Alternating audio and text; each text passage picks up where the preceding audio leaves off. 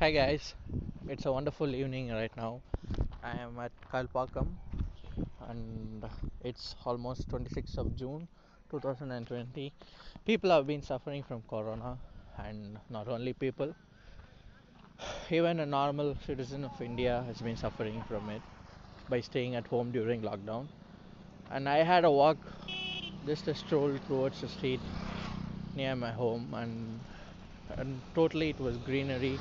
The sky was almost dark and without sunshine, but there was little orange tinted clouds where you can see the sun has been moving towards the west, and the moon being at its brightest point at the middle of this road.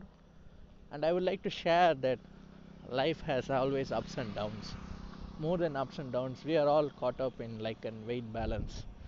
One may be right, the another may be wrong, but we keep on moving. That's how life is working.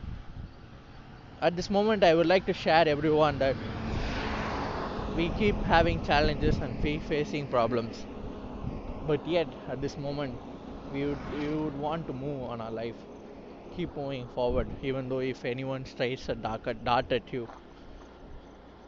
I am not here to share any positive emotions or any positive thoughts, but this is my own podcast that I want to share my feelings so that I can expose my feelings to the world. Thank you. It's from Thunderbolt.